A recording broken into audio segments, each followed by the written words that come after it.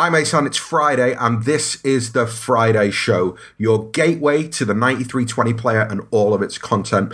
Joining me today to look back at everything from the Champions League draw to City's win over Bournemouth last weekend, and also to look forward to another big weekend in the Premier League, I've got Mr. Howard Hockin and Sam Lee from The Athletic. Morning, Sam. Morning. How are you, mate? Yeah, all right.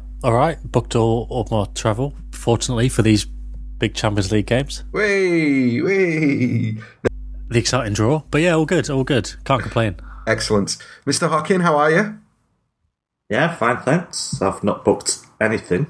But I have bought a ticket for Norwich away. So who's the true winner here? Arguably harder to get to.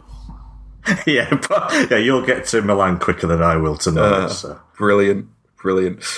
Well, gentlemen, even though there was no midweek game, there's some things to discuss. The week has thrown up some Manchester City-related content for us to look back on. My first question is Kyle Walker's omission from the England squad.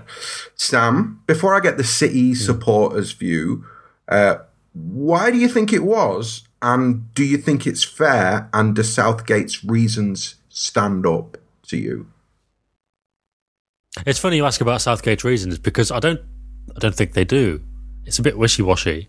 I've actually asked somebody closer to Walker a minute ago just to see what they think, because what did he say about Wan-Bissaka? So he was like, they've been following Wan-Bissaka for a long time, and now he's playing in front of 70,000 people. It's a big move. It's a good time to get him into the squad. It's like, yeah, fair enough. I can see that.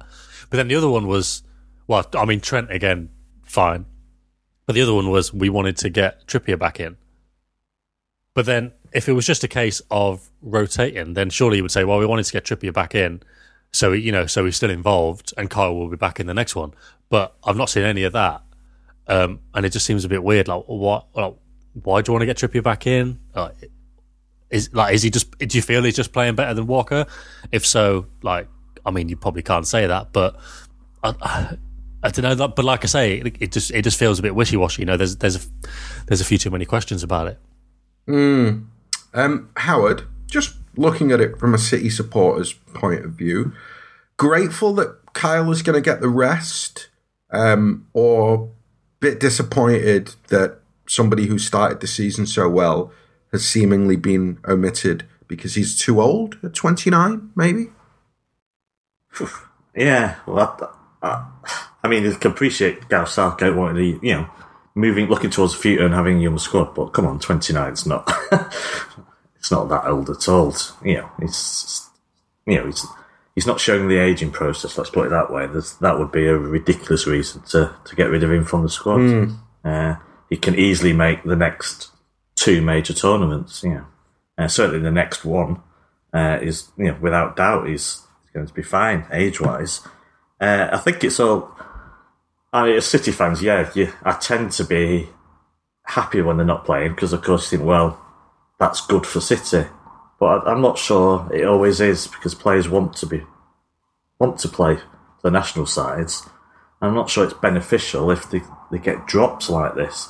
Laporte not being picked until now was kind of beneficial to us, but I'm happy it has been, because it's ridiculous that he wasn't being picked for his national side. And really, does it make that?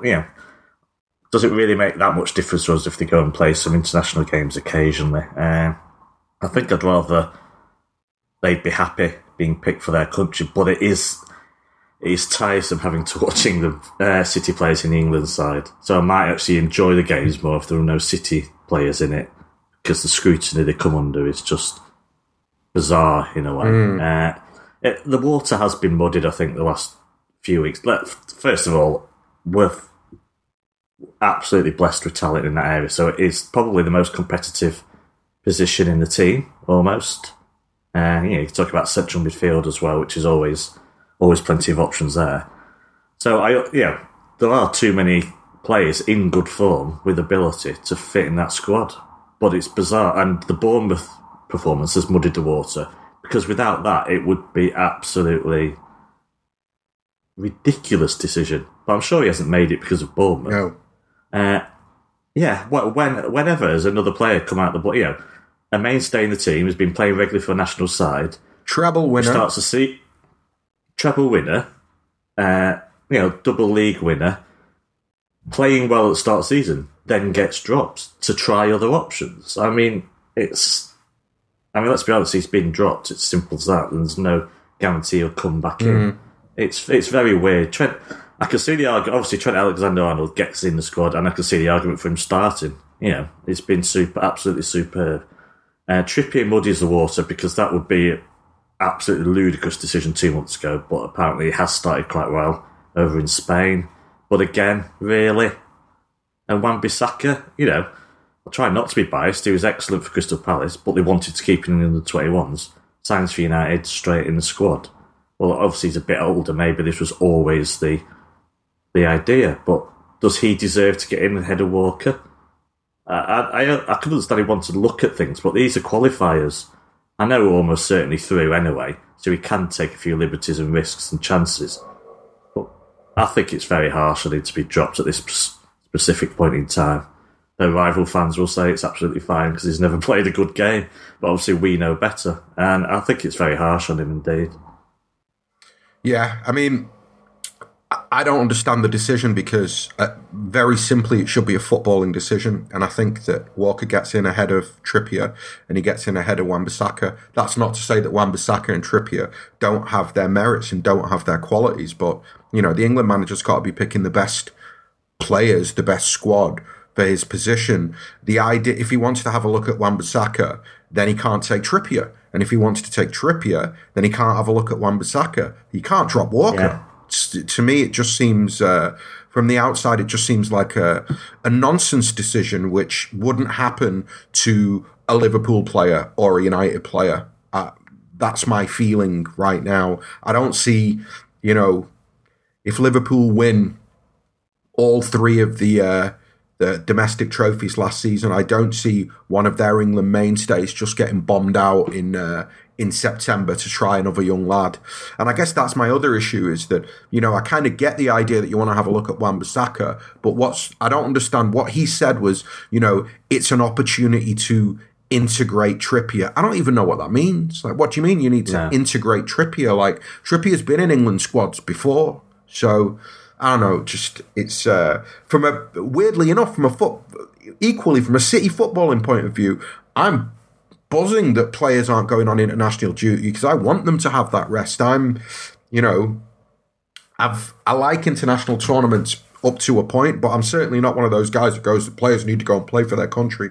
I think it's really bad that Laporte is suddenly going to have to start going and playing international football. It was great the fact that he was getting massive rests during the international break, and I'm sure that it has contributed to some of the top form that we've seen from him being able to have those breaks. So it is a double-edged sword, but just from Walker's point of view, I don't understand, or from Southgate's point of view, I don't understand the reasoning behind the decision.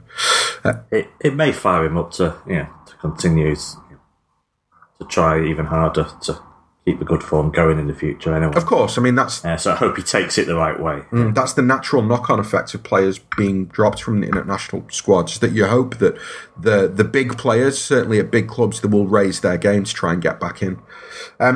Okay, moving forward, Champions League draw yesterday evening. Quite the cracker for City, eh, Sam? What's your standout of the three big ties? Atalanta, I think they look decent. Yeah. So remind us who the other two teams are in the group. Dinamo Zagreb and Shakhtar Donetsk again. Splendid. Who? Splendid. So it was so obvious, wasn't it? Yeah. I mean, Sam, just looking at that group, I want you to try and unpack the kind of line between. I saw you tweet, I hope you don't mind me saying this, that your wife came home last night and was like, they needed a harder team because they need a bigger challenge for the knockouts. Yeah. I've seen a few people say that. Yeah. I'm not sure because I feel as though, the difference between the group stage and the knockouts is so big in terms of when they fall in the season that you can be amazing and in do or die stage. as well. Yeah, and on the flip side, you can be a bit meh in the knockouts. But at the same time, I do see the kind of logic in maybe having to go away to Madrid or to Juventus in the group stage, kind of preparing you for that big game. Yeah. I guess the atmosphere, the intensity, the uniqueness of Champions League nights. So where do you fall in that kind of conversation? What do you think's more important?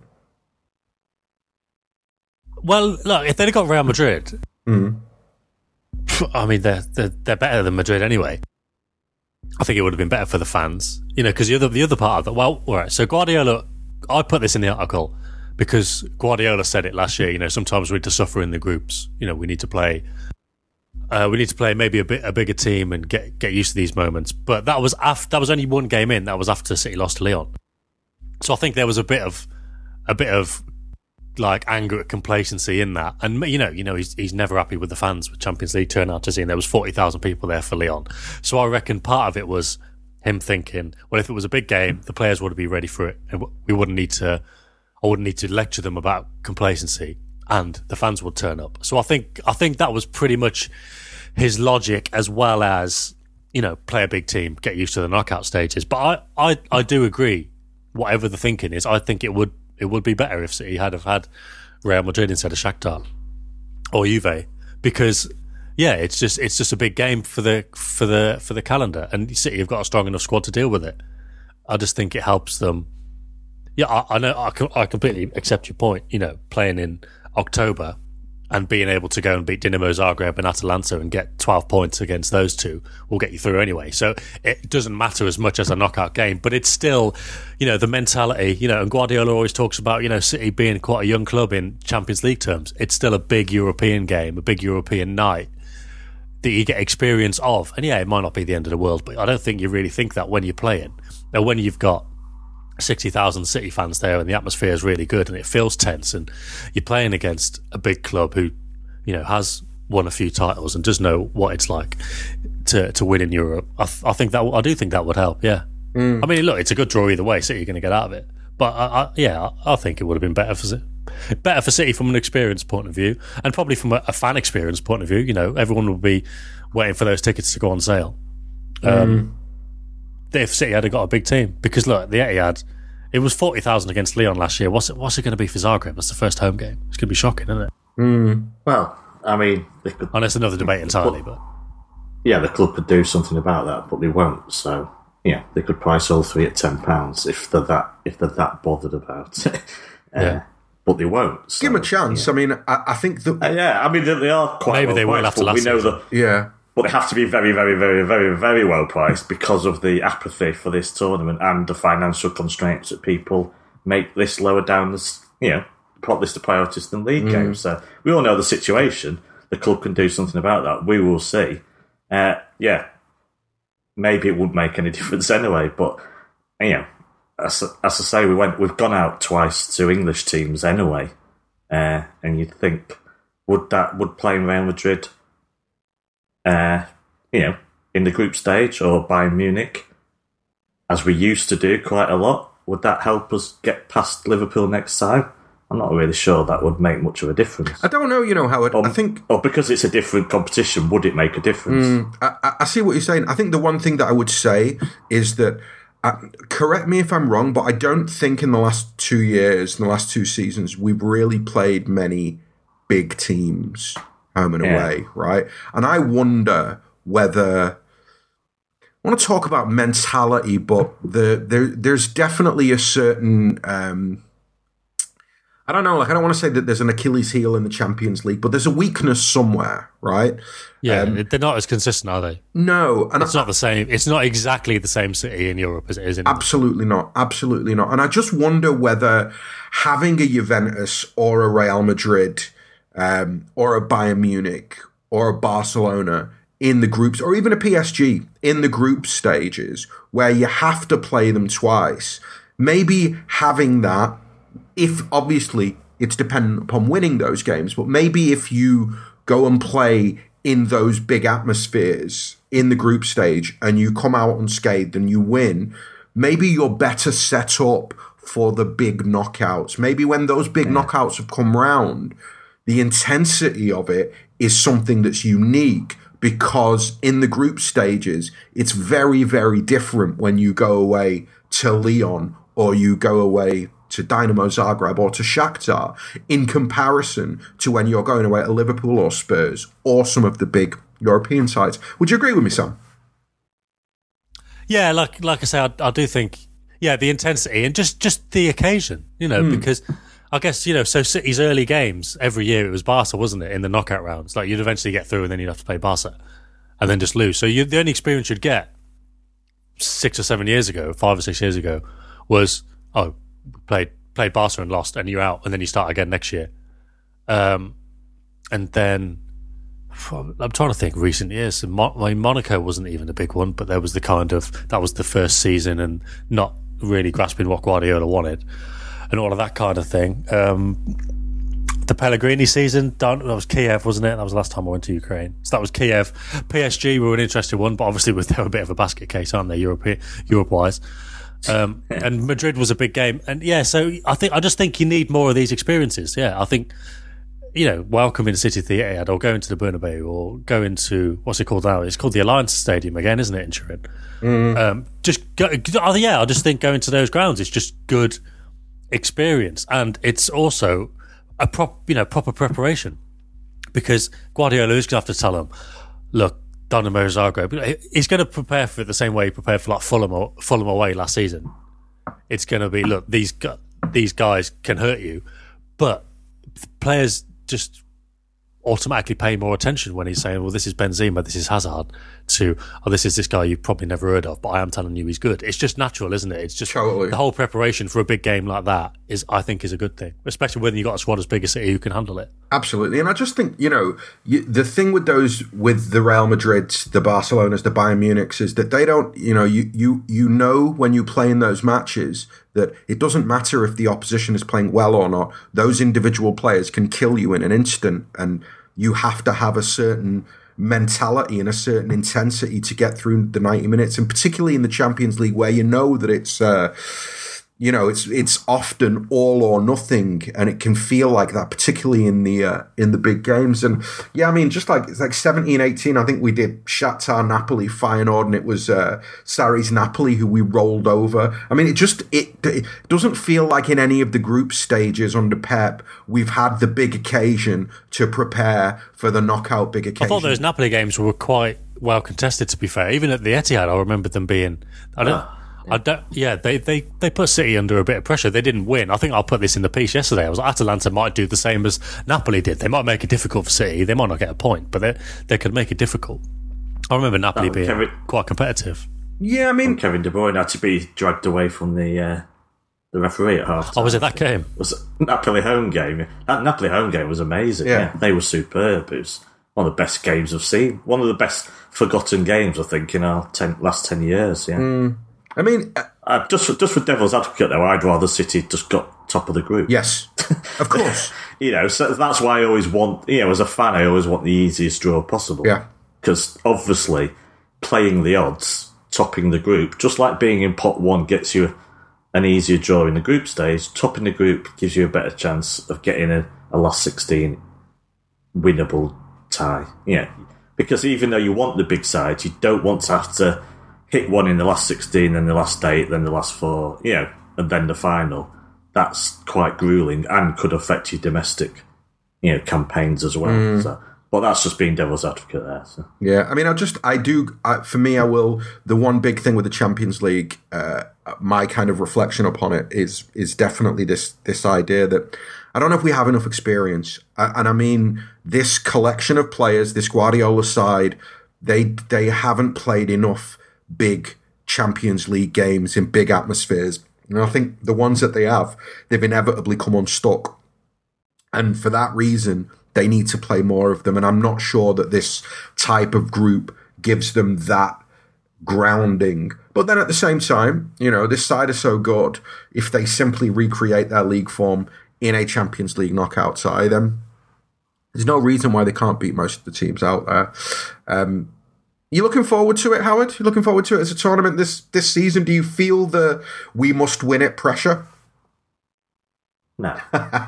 It's the same as any other season. if we win the league again, I'm happy. It's always that. I know we do need to win it, and when we get to the last, it's not that interesting a tournament until the knockout stages. It gets interesting if they start playing badly, then you get on edge. But if City play to their true potential, you can moan about attendance. It's not that interesting. It's set up in a stupid way, that really does try and help the top seeds get through to the knockout stages. So it is what it is. We couldn't get into. Well, that would have made it interesting, but we couldn't get into in the draw because they're paired with Juventus on one half, and they can't play each other because they've both got green second kits, or they can't play at the San Siro in November because Slipknot are playing a concert there, or can't play someone beginning with A on a Tuesday in October. It's just like the draw's pretty much made itself anyway before they've even started. Yeah. So, people can moan all they want. It really doesn't get going until you're staring. The point of a cup competition is you can go out that day. Yeah. That's what makes cup competitions so exciting. And of course, it's not a cup competition yet, it's a league format. So I do enjoy, I enjoy midweek games, under the lights and all that. And I think, even, we've joked about the easy draw, but I think there's some entertaining, Atalanta, I think, will be 2 cracking games. Because I think they'll be quite fearless about it, and they'll last chance to go to the San Siro for some fans. They're getting rid of it, aren't they? Yeah, so this is the last season it'll be. Really? So, so there's I think that's to planned, enjoy there. It didn't. As a travelling fan, you'd be quite disappointed because it's like I always want to go to Bruges. They didn't come up. St. Petersburg didn't come up, though. That would be a nightmare logistically. Prague didn't come up. If you go to the away games, it's quite poor, to be honest. But the San Siro's there. Zagreb at Christmas is kind of interesting. So it's early kickoff as well. That's got all the makings of a good night, that one. I think that's going to be a 7 o'clock kickoff local time. Oh, cracker. As opposed to 9 o'clock or 10. Yeah. So, there is plenty there. And I thought sometimes you get more entertaining games than, if we were playing one of the bigger sides where caution might reign. Well, this is the thing. Like last year, people were saying it was an easy draw, and look, it was, but there were still good games in there. I mean, there was good performances from City's point of view. The Shakhtar absolute annihilations, but Lyon were really difficult. And I wouldn't be surprised if Atalanta kind of did similar. Like I say, maybe it's going to be more like Napoli the year before, but there's going to be some interesting enough games in there. But it isn't. Let's not kid ourselves. It's not massively interesting, is it? No, but Shakhtar won the first 5 games of the season, scored 15 goals. Yeah, they've got a new manager as well, haven't they? So. New manager, yeah. So they're looking in good shape. I think you, Sam, said in your piece, or it's been said elsewhere as well, the away game last year was one of the best performances. Yeah, man. But I don't think we're going to roll them over twice. Yeah, let's not assume we're going to roll them over. They're in good form.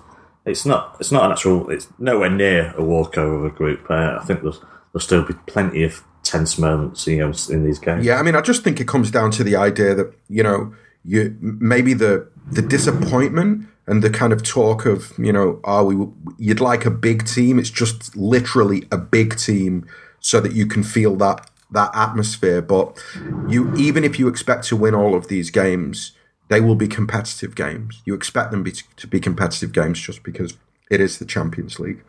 Okay, last question on the Champions League. Sam, who's your favourite to win the tournament this season?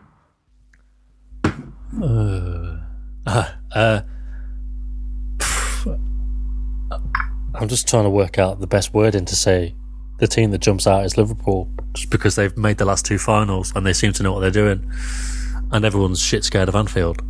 Yep. I mean, it should be City, but as we've said, they're not quite the same beast in Europe. If they can get that right, then it will be City. But other than that, I can't see Barca. Maybe if Neymar goes back. But I mean, I think that they've got problems, Barca have, and then Real Madrid aren't that good. I mean, maybe it's going to be Juve's time, but they kind of fell apart a bit against Ajax. So I do... the team with the least question marks against them, in terms of the Champions League, for me, is Liverpool. Okay. Howard, what about for you? City are the bookies' favourites, which is pretty ridiculous, to be honest. I mean, would you really bet 5-2 on City to win the Champions League? Or it might be 3-1 or something. Yeah, that's just ridiculous. For a team that's not been to the final yet. Yeah, I'm flip-flopping. I think if Neymar goes back to Barcelona, I know you follow Rafael Hernandez, is it, on Twitter? he's having nervous breakdown every day about their manager. So they have problems even with Messi. Valverde ain't winning the Champions League. Well, that's it. The manager is more the problem as anything else. But still the Barcelona, if he comes back, the front, going forward, they are something. Juventus, I think maybe, but Liverpool, obvious threat. Just to be contrary, I quite fancy Atletico Madrid this season as a dark horse. So expect them to go out in the group stage. It's going to make all the difference there, lad. No, but apart from Trippier, they've got they're looking very good at the moment, and obviously their £110 million signing up front, they could be quite dangerous. But if I had to pick one, I will go for Juventus to finally get their act together. Okay. No, Juventus absolutely not. Barcelona absolutely not. I think Sam's right. I think, being really practical about it, Liverpool look like the team who have shown in the last 2 seasons that they're the best equipped to get to the Champions League final. And if you want to look outside of Liverpool, it's a really hard call. If I was actually going to call an outsider, judging by how they did overall last season, I think Dortmund will be a threat this season in the Champions League. I think Hummels going back to Dortmund is it's a smart move, and I think that if he can rediscover a little bit of his early Dortmund form, I don't know. I've got a feeling they could do really well, but I don't really fancy any of the historic clubs. Madrid, Barca, Juve, Bayern, they're all different shades of a bit of a mess right now. So I'm not really sure how they get over some of the better coach sides in Europe. I think that's the thing with some of those historic clubs, that they might have top players. I'm not sure they've got the coaches to get past some of the better tacticians in the Champions League. But hey, we shall see. Okay, so City beat Bournemouth last weekend. Sam, now the dust has settled. It's a performance that divided people. I mean, there were moments of brilliance, and there were also moments that felt real sloppy. And, maybe City, I saw accusations of complacency. So where do you think in the spectrum of performances the Bournemouth performance fell for you? Yeah, I think it depends on your outlook, doesn't it? and not even just outlook on City, but just on life. So with that in mind, I'd probably say it wasn't, because I was thinking again about it this morning. I don't think it was a great way. It wasn't a great City performance, wasn't it? And see, it's really difficult to categorise, because basically City were just deadly and took the chances. They just got in front of goal and went, right, we'll put that in. Apart from the one that De Bruyne missed just at the start of the second half. But the other ones were really close in, and Aguero's just gone, wow, this is easy, I'll put it in. And that was a difference. But then at the same time, even without playing that well, Bournemouth didn't really create any proper chances, just kind of out City's own nervousness. And then it falls into the category of, why did they play like that? And can you just write it off as kind of early season, not jitters, but just not quite everything came together. I don't know if you can, because my point about City has always been that you know what you're going to get from one season to the next, and they're just going to carry on. So, I know it was only the 3rd game of the Premier League season, but effectively it's, the 100th league game that they've had. And, they should benefit from that. I know fitness and those kind of things come into it. I thought I didn't think it was a great game from City, but that's not to say I think there's some massive problem. I just don't think in its own right it was that good. And, I'm sure Guardiola wouldn't have been happy that they were that open at times. Yeah, well, that's kind of the next question I was going to ask you. It's not really about the openness. It's about the effect that Rodri had when he came on. And if there's been any talk or anything that you've heard from inside the club since the game at the weekend about that impact that he had when he came on. Because I think I made a big deal in the review pod about how I really felt that the impact that he had when he came on was almost one of those things where you kind of go, wow, I wonder if he'll ever get rotated or dropped again, because it just felt like such a... it just felt like it changed the game so hugely when he was introduced, and he felt when he came on like he was a key component that hadn't started the game, if that makes sense. So anything from inside the club, and what did you make of his impact? No, nothing really from inside the club. Hadn't really asked about it, to be honest. But yeah, it was kind of as if they'd brought Fernandinho on. Yeah. You know, at any point in the last certainly 2 seasons, if Fernandinho hadn't have started and Gundogan had, and you think, oh, this isn't solid enough, and then you bring Fernandinho on and you go, oh, you know, it settled everyone down, changed the game, and then, but all of a sudden it's Rodri, it's this new guy who started really well. You know, again, we covered this last week, but I thought he played really well against Spurs, and then he's got this ability to come on in a difficult away game, and I think I wrote in the David Silva piece, or maybe something else. It was hard to know exactly what changed the game, because City scored the 3rd goal just after he came on, and, you know, was that a direct consequence of him coming on, or would City have scored it anyway? But it's kind of irrefutable that City looked better when he was on the pitch, and I think that says a lot for him. And you'd imagine he's gonna start on Saturday. Yeah, and that's a home game, and I think that will, if he does start, I think that will. Well, anyway, we'll talk about it when we preview the Brighton game, but I think that will speak volumes if he does end up starting. Yeah, although maybe just in terms of the freshness, because the reason he gave for Bernardo and Aguero playing against Spurs was, if they hadn't have played, they wouldn't have been fresh, and, you know, by Bournemouth they wouldn't have played a game in like 3 weeks. And I wonder if at some point he's going to have to play Fernandinho. I know they might want to rest him, but at some point, just for fitness and freshness or whatever, maybe they'll play Fernandinho. But then maybe they'll just think, well, you know, he's experienced enough and, I don't know, and just solid enough that he can come in after the international break. But maybe they'll introduce him at some point soon. That's the only thing I can think of. I do think when you said on last week's Friday show that Ferner has been training as a centre-back, I think that makes me feel like if and when he is introduced at the start of a game, it'll be at centre-back. I imagine that his days as a holding midfielder are almost completely over. I could be wrong, but the fact that Rodri and Gundo have kind of divided that time suggests that when Ferner does drop in, it will be at centre back. Okay, last thing on the Bournemouth game. Looking at the attack, Sam, is the attack playing well, or is the attack not playing well? And the context for that is we have scored a lot of goals, but we've missed a lot of chances. And I can't quite figure out where Raz, Bernardo, Aguero, KDB, where are they in their kind of pre-season, if this August was going to be pre-season?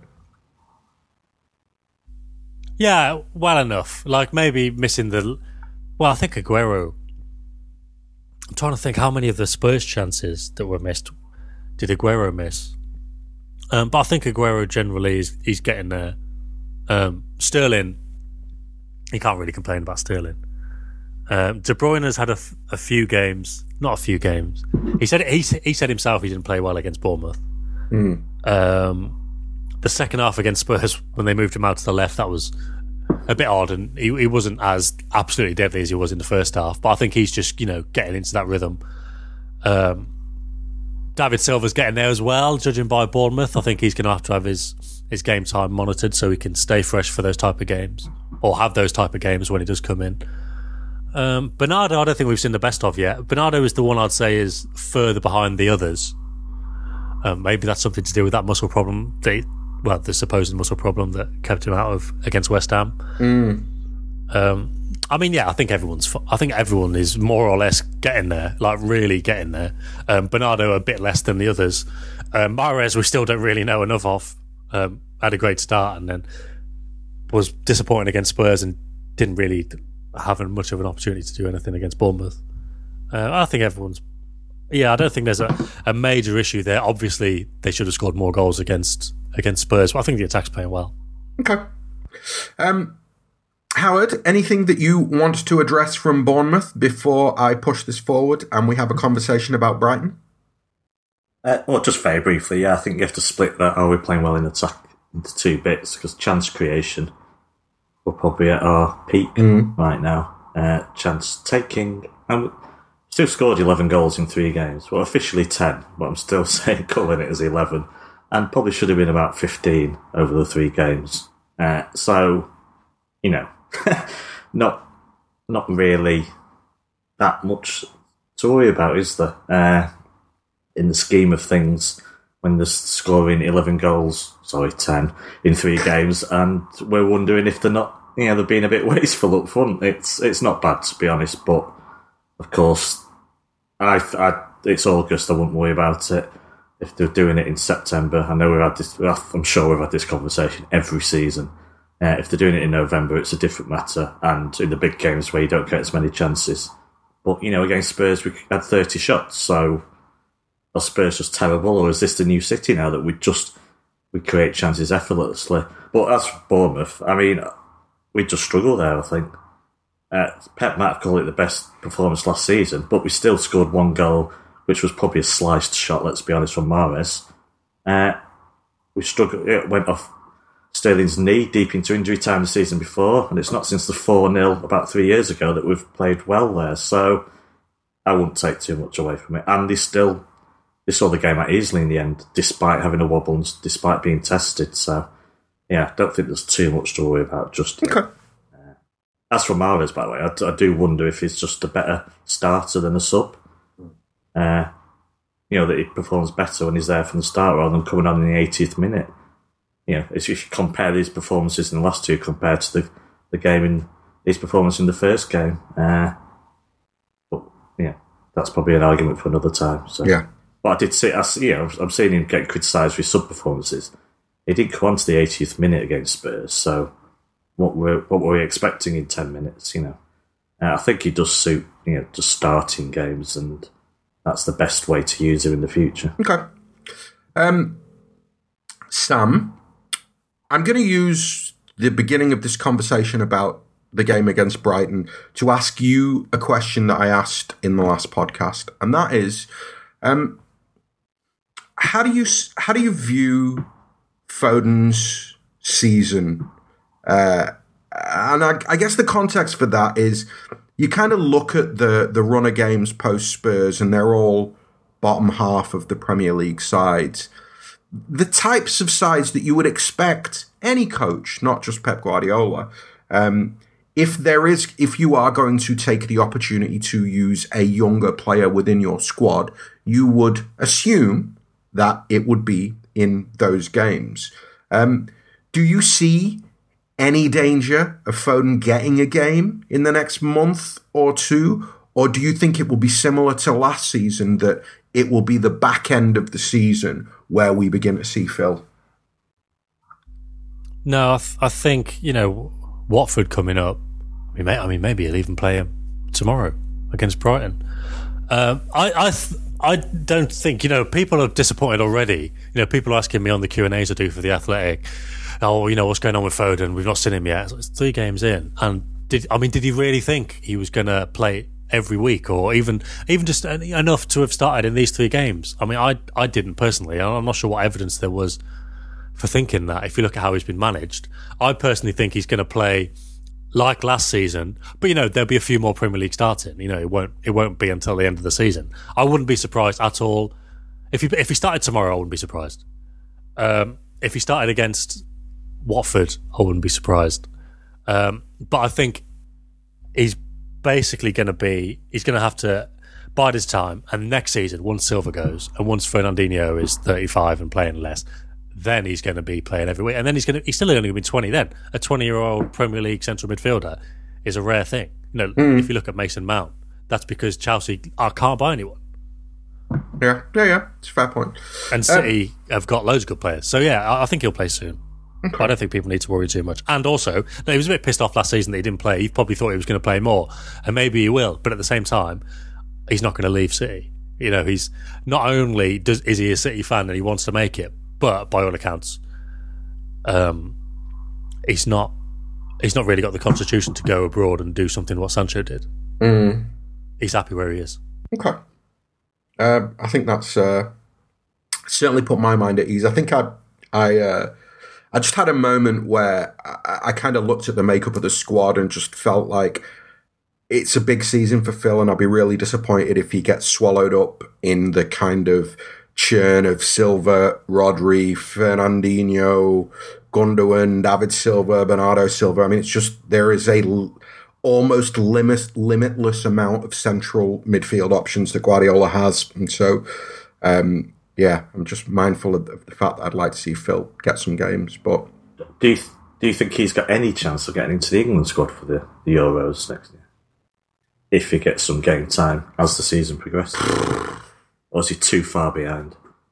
I mean, no, I don't. And the reason that I don't think he's got a chance is because I don't think this season he'll play regularly. And what I mean by that is even if Phil starts tomorrow and is man of the match, he won't play the next league game because of the number of bodies that they've got in there. And I think that Southgate will look at it and go, play him once every 6 weeks he's not going to consider a player like that when Mason Mount is seemingly going to play every single league game for Chelsea. I think the difference is clear for me.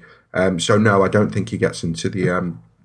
and again, he might do those one game every 6 weeks or whatever it will be. He might be man of the match in all those games, and it might leave Southgate with no choice but to take him. Yeah. The only thing that I think will work in his favour is, and it's just a hunch with no evidence whatsoever, I think David Silva will be a 1 in 2 games pick for Pep Guardiola in his final season. Yeah. So 1 in, 1 out, he'll be fresh, he'll play well, but that won't mean he'll automatically be in every week. Yeah, it's fair. I do think he'll be used more sparingly. So. Very fair shout. Very, very fair shout. And of course, he will now be picked against Brighton. So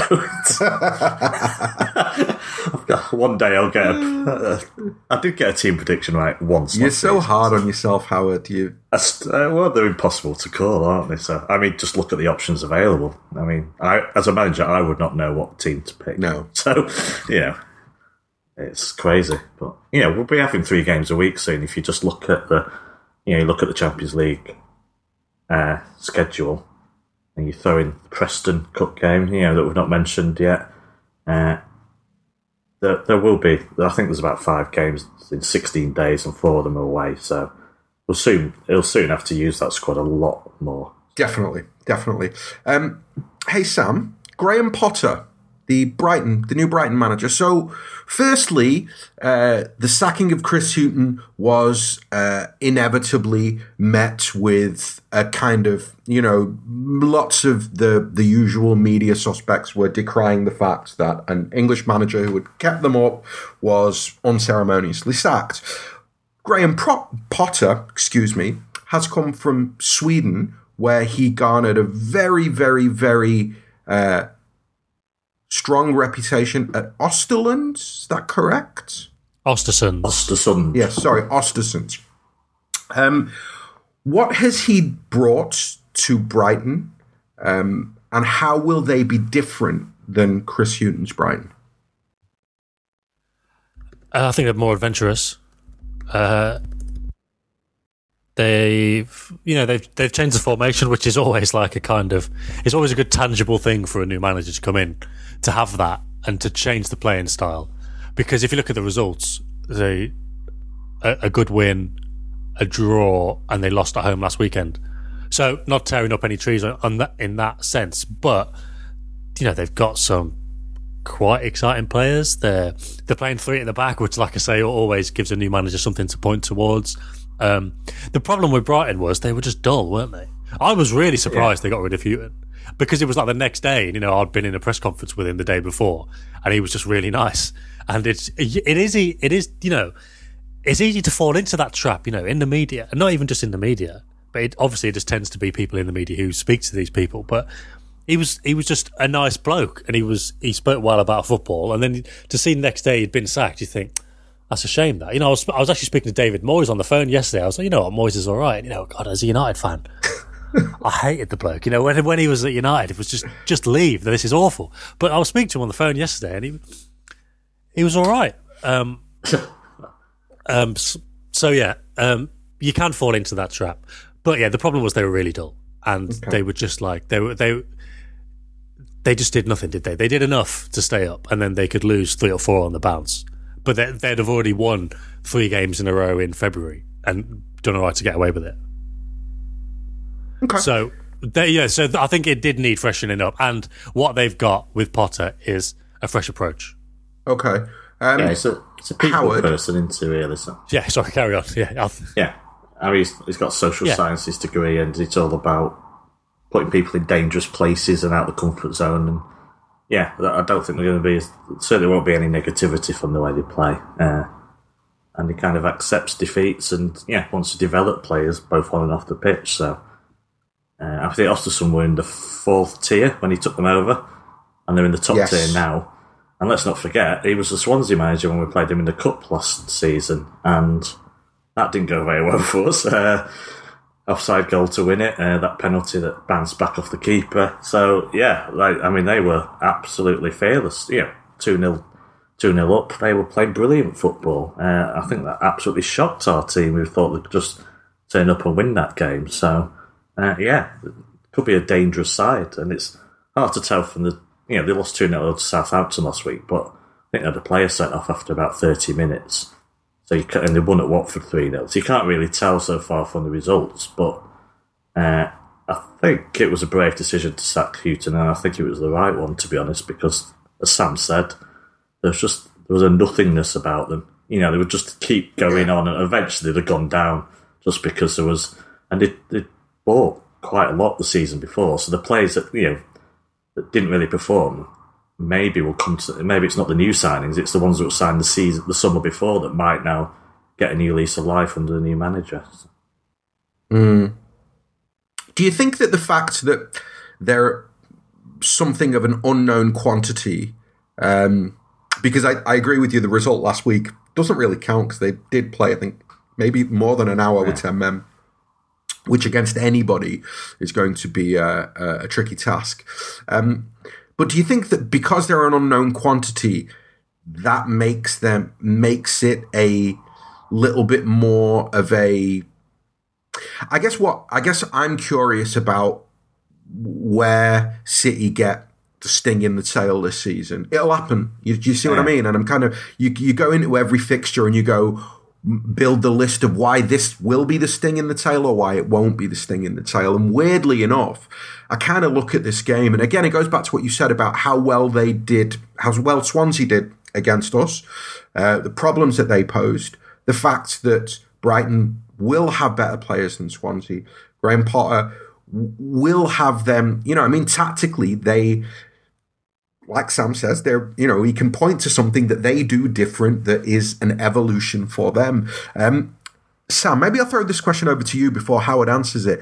Is Pep about to match his back three? I did think that when I saw it, but I don't think so. I mean, from what he could be wrong. But from what I hear, he likes the 4-3-3 that City have got. And I'm sure he'll think, he'll have ways. They're an unknown quantity to us, Brighton. But Guardiola's going to have watched, 270 minutes of what they do in the same formation. And he's going to have spotted ways. Even if their results don't match up, their performances pretty much will. And what they do pretty much will. And Guardiola will have noticed that. And I think he'll probably find room within the 4-3-3 to do that. I mean, somebody's just suggested that Walker could play right back and Cancelo could play on the right wing, which not necessarily tomorrow, but generally, I'd be surprised by that. But maybe with Sane being out, it lightens the load on the front three. Maybe that would be a bit of an X factor for City, something there's no way that Brighton could have prepared for. I don't think he'll match up the three at the back. Maybe it'll come back at some point in this season, but I don't know. I reckon he might need Mendy for that. Well, I was just about. That was my next question, actually. Where's Mendy at? Maybe with Cancelo, but maybe not so soon. Maybe not right now. Where's Mendy at right now in terms of his... He's going to get 20 minutes after the international break. That's the plan. So Okay. Norwich, I think. So 20 minutes... But then, at if Norwich. the game's not going well at Norwich, then don't bring him on. Maybe it'll be the week after that. Who's that? Is that Watford at home after that? I'm not sure. Something like that, innit? Okay. So basically, we won't see Mendy tomorrow. No, I doubt Okay. it. I very much doubt it. Okay. So then what about... Looking at Walker and Cancelo, I mean, we had this conversation where I think you said it as well, Sam, that everybody kind of felt like maybe Brighton will be the game to give Cancelo his first start. Howard, I'll ask you first, and then Sam, you can answer it. Do you think the fact that Walker's been taken out of the England squad maybe affects somehow Pep's thinking and Walker starts again? Sorry, yeah. I don't think it sends a very good message. Pep's not sentimental, but I don't think he'd drop him after being dropped from the England squad. And Pep did say Cancelo will be ready to go after the international break. So maybe this makes his mind... He may have considered it this week, but I'm not sure... I'm not sure it'd be good for Walker to then be rotated for this match, to be honest. It could, and if this game's going well, it could swap him after an hour and give Cancelo that half an hour to get to get some match fitness, to get some experience of the game. But that's all, that's if the game is in the bag by the hour. But my suspicion is, especially what's happened this week, is that Norwich might be where Cancelo starts his first game. Okay, fair enough. Sam, how do you see us lining up then? Do you see a very... where do you think potentially Pep could spring a surprise? If you go along with the idea there's been a surprise every week so far in the selections. I mean, I'm just sticking to this Fernandinho at centre-back sometime soon thing. And like I say, maybe he does need to play at some point to keep that match rhythm up. Otamendi, I thought Otamendi was good last week, but he did nearly give away 3 goals. So... that's a difficult balancing act. Stones is obviously training again by the looks of that video. Whether he's fit enough to go back in or not, I don't know. Maybe, if you've got question marks against all 3 of them, you just go for Fernandinho, and then you got something different. So Walker, Fernandinho, Laporte, Zinchenko, Rodri, De Bruyne, Foden. I mean, I don't think Foden will play, but why not? Give Bernardo a go to try and get his sharpness going, and then Aguero, Sterling. Maybe it's just something like that. Okay. Fair enough. Howard, would you take Bernardo Silva out of the team tomorrow? No. Well, I know he's not on fire yet, but you always trust him when he's in the team. It's not that he's played badly or anything, it's just not the outstanding player, the man of the match week in, week out that we saw last season. I don't think he's quite got going yet. Well, that's an impossible question to ask, to answer really, because, again, of the options available. So, no, I'll be quite happy to see it. I'm always happy to see him, and it would take something amazing for me to consider dropping him. Okay.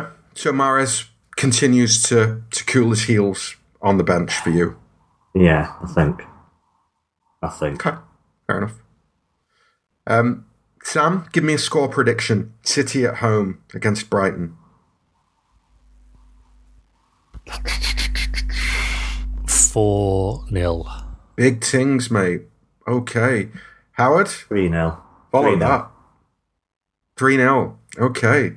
Both very confident. Yeah. No. Yeah, it is City, but I think that, I don't know, like, I want to hope that it'll be a walk in the park, but I don't think it will be. I don't think City have been defensively, they've not been where they need to be at. I think that Pep will end up rotating in the back 4 tomorrow, and I don't think rotating in the back 4 is a good thing, even if it's, you're taking Otamendi out to bring Stones in. I just think that kind of chopping and changing can lead to odd performances. So, having said all of that, I do think City will win, but I do think that Brighton will score as well. So I can see it being maybe 3-2 to City. Yeah, that was my long-winded prediction. Right, boys, last thing we're going to do for the last 5 minutes of this podcast is laugh at Man United. I'm sorry, Sam. The other game that we're previewing is Southampton versus Manchester United, which is the early kickoff on Saturday. Can I just say, Sam, that... Is it? Can I just say I wanted to do Arsenal Spurs, but Asan was intense on laughing at United, so, you know. Whatever. Yeah, he won't come on now anymore, Asan. I'm sure that Sam will be absolutely fine. I think we're all going to try and be at least a little bit objective about where United are right now. And we covered Arsenal last week as well. So. Yeah, exactly. We covered Arsenal last week, and I really want to ask Sam this question: where are Man United right now? In Southampton. No, seriously. Like so here's where I was at last season. I looked at it and I went, you know what? Solskjaer has clearly got the counter-attacking players playing well on the counter-attack. What he needs to figure out and what he needs to prove as coach over the summer is that he can bring an extra dimension to the game so that when they play against Park Buses, they have the creativity or they look like they have a plan to break teams down. Do you think Ole has a plan for low blocks? And what do you make of win, draw, lose in their first 3 games? Well, yeah, this is it, because the Chelsea game, Chelsea were always going to attack. It was always going to be open. It's well documented that, you know, Chelsea had plenty of chances, could have been winning 2-0 by the time they were 3-0 down. That's football. The Wolves point was good because Wolves are good, although, you know, they've not quite hit their stride. But it was overall, given where United are, it's a decent point. You know, if City had played Wolves, I wouldn't have said that. I know they got the point last year, and they deserve more. I wouldn't have said that if it was City now. But given where United are, fine. But yeah, look, I did not expect all of United's problems to have been fixed over the summer. I still thought United were going to finish 6th, but I didn't expect to lose to Palace at home. And the most shocking thing about it is when the bigger team is pushing for a goal and the smaller team is holding on and they eventually concede, the smaller team never goes down the other end and scores again and wins it. It just doesn't happen. And I think that's probably quite damning for United, that they allowed not even a counter-attack, really. I mean, obviously it was a quick break, but it wasn't back to front. It was dallying on the ball. It was Pogba getting caught on the ball in midfield. It wasn't, right, we've scored, we'll go and get another. It was just kind of, well, we've scored. Let's just have a look around. Oh, I've lost the ball. Oh, they've scored. And I think that's the issue. And then going back to breaking down Park Buses, yeah, I think you're right, because why Rashford and to a lesser extent Martial look so dangerous against Chelsea is because they had a lot of space to run into, and obviously away from home that's also going to be the case. But when a lot of United's games at Old Trafford are going to be against teams who play like Palace, and yeah, the issue is if you're a coach that doesn't have an awful lot about you compared to the other coaches in the top 6, maybe not Lampard but the other ones, you know, they can change things up. But if you rely on passion and the United way and training at the cliff to get competitive edges, what do you do when you're 80 minutes into a game and you can't break a team down? What can you actually change? And you haven't even got the personnel.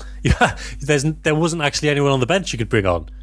Like, you know, people playing, you know, City fans are used to this now with the ages, but people who play Football Manager and FIFA think, oh, you can chuck on Mason Greenwood. He looks good. He's 17 years old. 17. He's going to play at Southampton because Martial's injured.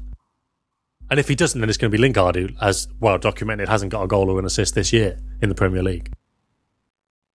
There's no options there whatsoever. I don't think the quality of thinking from Solskjaer is there. That's why I think they're going to finish in the top 6. Finish 6th. Because I think they will just scrape that complacency together that Wolves and Leicester and Everton don't have. But they're not going to get any higher. And yeah, they haven't got the quality of thinking, and there's nobody on the bench. It's Martial and Rashford who have scored like 11 and 13 goals respectively last season, some like figures like that. Then how many are they going to have to get this year? They're going to have to get like 20 each in all competitions. There's not really any evidence to suggest they will do that. I mean, there's evidence to suggest they can, because if you look at Martial's first season, he was good in front of goal, and Rashford's shown that at times when he broke through. But this is 3 years ago. Okay, Howard, is Southampton almost the worst possible team or the worst kind of team for United to travel to off the back of the Palace results, for the simple reason that Southampton's manager is a highly experienced, technical coach who will have a very clear plan for how to sit deep and how to break on United? Or do you think that losing at home to Palace will sting them into a reaction and we'll see the real Man United against Southampton? No, more the former than the latter, I think. Let's just hope United don't play in their grey kits again. Or it could be another disastrous day for them. I don't think it really matters I don't think there is a right game for them next, because, as you say, where are they? Just where is this team right now? I honestly, it's the first time in life that I could probably say this. I can't say with any confidence that there'll be a reaction. And losing Martial, it's just like, well, yeah, there's very little there. I don't believe that managers have to be nasty and, horrible people and ruthless, and, well, sometimes they have to be ruthless sometimes. But, yeah, I don't get the feeling that Solskjaer is someone who's going to be passionate and get these players fired up. I just think they are kind of drifting already. It's a strange thing to say with the 4-0 at Chelsea. Still very, very recent memory. You think Hasenhüttl will be well. I mean, I'm not sure about the Southampton side. I'm not sure if it's any better than it has been, to be honest. But yeah, this is a manager that should have the nous to frustrate the United side. And at home they very much ran out of steam against Liverpool. But they certainly posed problems to Liverpool in the first half when they played them. I expect very similar against United, but probably across the whole game. Sam, is Solskjaer already under immense pressure? And talk me through what you think the lay of the land is, if for whatever reason United... Is it too early in the season to start talking about Solskjaer and how many games he's got? I guess that's what I'm driving at here, is if they lose tomorrow, is there a possibility that already the noise begins about how many games he's got left? Or do you think the entire United organisation is prepared to go the entire season regardless of results with Solskjaer? I don't think we can say that. I don't think we can say that they're prepared to go the entire season regardless of results, because what if they lose the next 5? But I don't... look, if United lose to Southampton, there is going to be that. There is going to be, how long has he got left? I think he's got a bit of credit in the bank with the United fans, because look, at the end of last season, he said there needs to be a clear out. And, I mean, Chris Smalling's going to Italy, and Sanchez is gone. Lukaku's gone. Darmian's going. Don't know about Rojo, but if you look at the others, Jones, Matic, I don't know if I'm missing anyone out now, but they've not played either. So that kind of clear out that he was talking about, God, my phone's ringing left, right, and centre this morning. That kind of clear out he's talking about, he's held up his end of the bargain, but no players, the players he should have brought in to replace them, they haven't been brought in. So it's easier for fans then to look at Woodward. So I think there might be a bit more blowback on Woodward first than there would on Solskjaer. Obviously, Woodward's not going to sack himself. The Glazers probably aren't going to be arse enough to get involved. But it's ultimately Woodward's decision. And if United do go into this big spiral of losing game after game, then I wouldn't be surprised if he went. But I do think he's got a bit of time, and I don't expect it to get that bad so soon. But I do expect it to get bad eventually. Okay, fair enough. Howard, score prediction: Southampton versus Man United. 1-1. Interesting. Sam, score prediction: Southampton, Man United.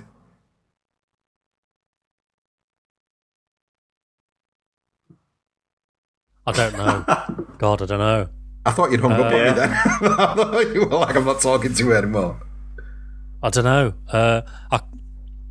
I can see Southampton winning, but it's so easy to think that. When you've had one bad result, you can only ever see the next one being bad. And even under Mourinho last season, it was like that, and then all of a sudden they'd go to a ground like that and grind out a win. I don't know. I really don't know. Martial's out. Martial's out. Yeah. So you've got, like you say, you've got Rashford, and then you've got Mason Greenwood. I know. I'm tempted to say Southampton are going to win. And like Howard said, they played well against Liverpool. I am really tempted to go with that, but I just know that sometimes in football, everyone kind of goes into games like that expecting it. And that, again, this is the consistency. This is why United will finish sixth, I think, and not any lower, because they'll go and get a result like that. So I wouldn't be surprised if they won either. But I don't want people thinking, oh, he's a United fan, he's just saying they're going to win. This is just the way it tends to work. So I understand. This is why I don't know, because I do think they're going to lose, but I wouldn't be at all surprised if they won. And a draw feels like a cop-out. So I just don't know. Just say it. I feel they're going to lose 2-1. I don't know.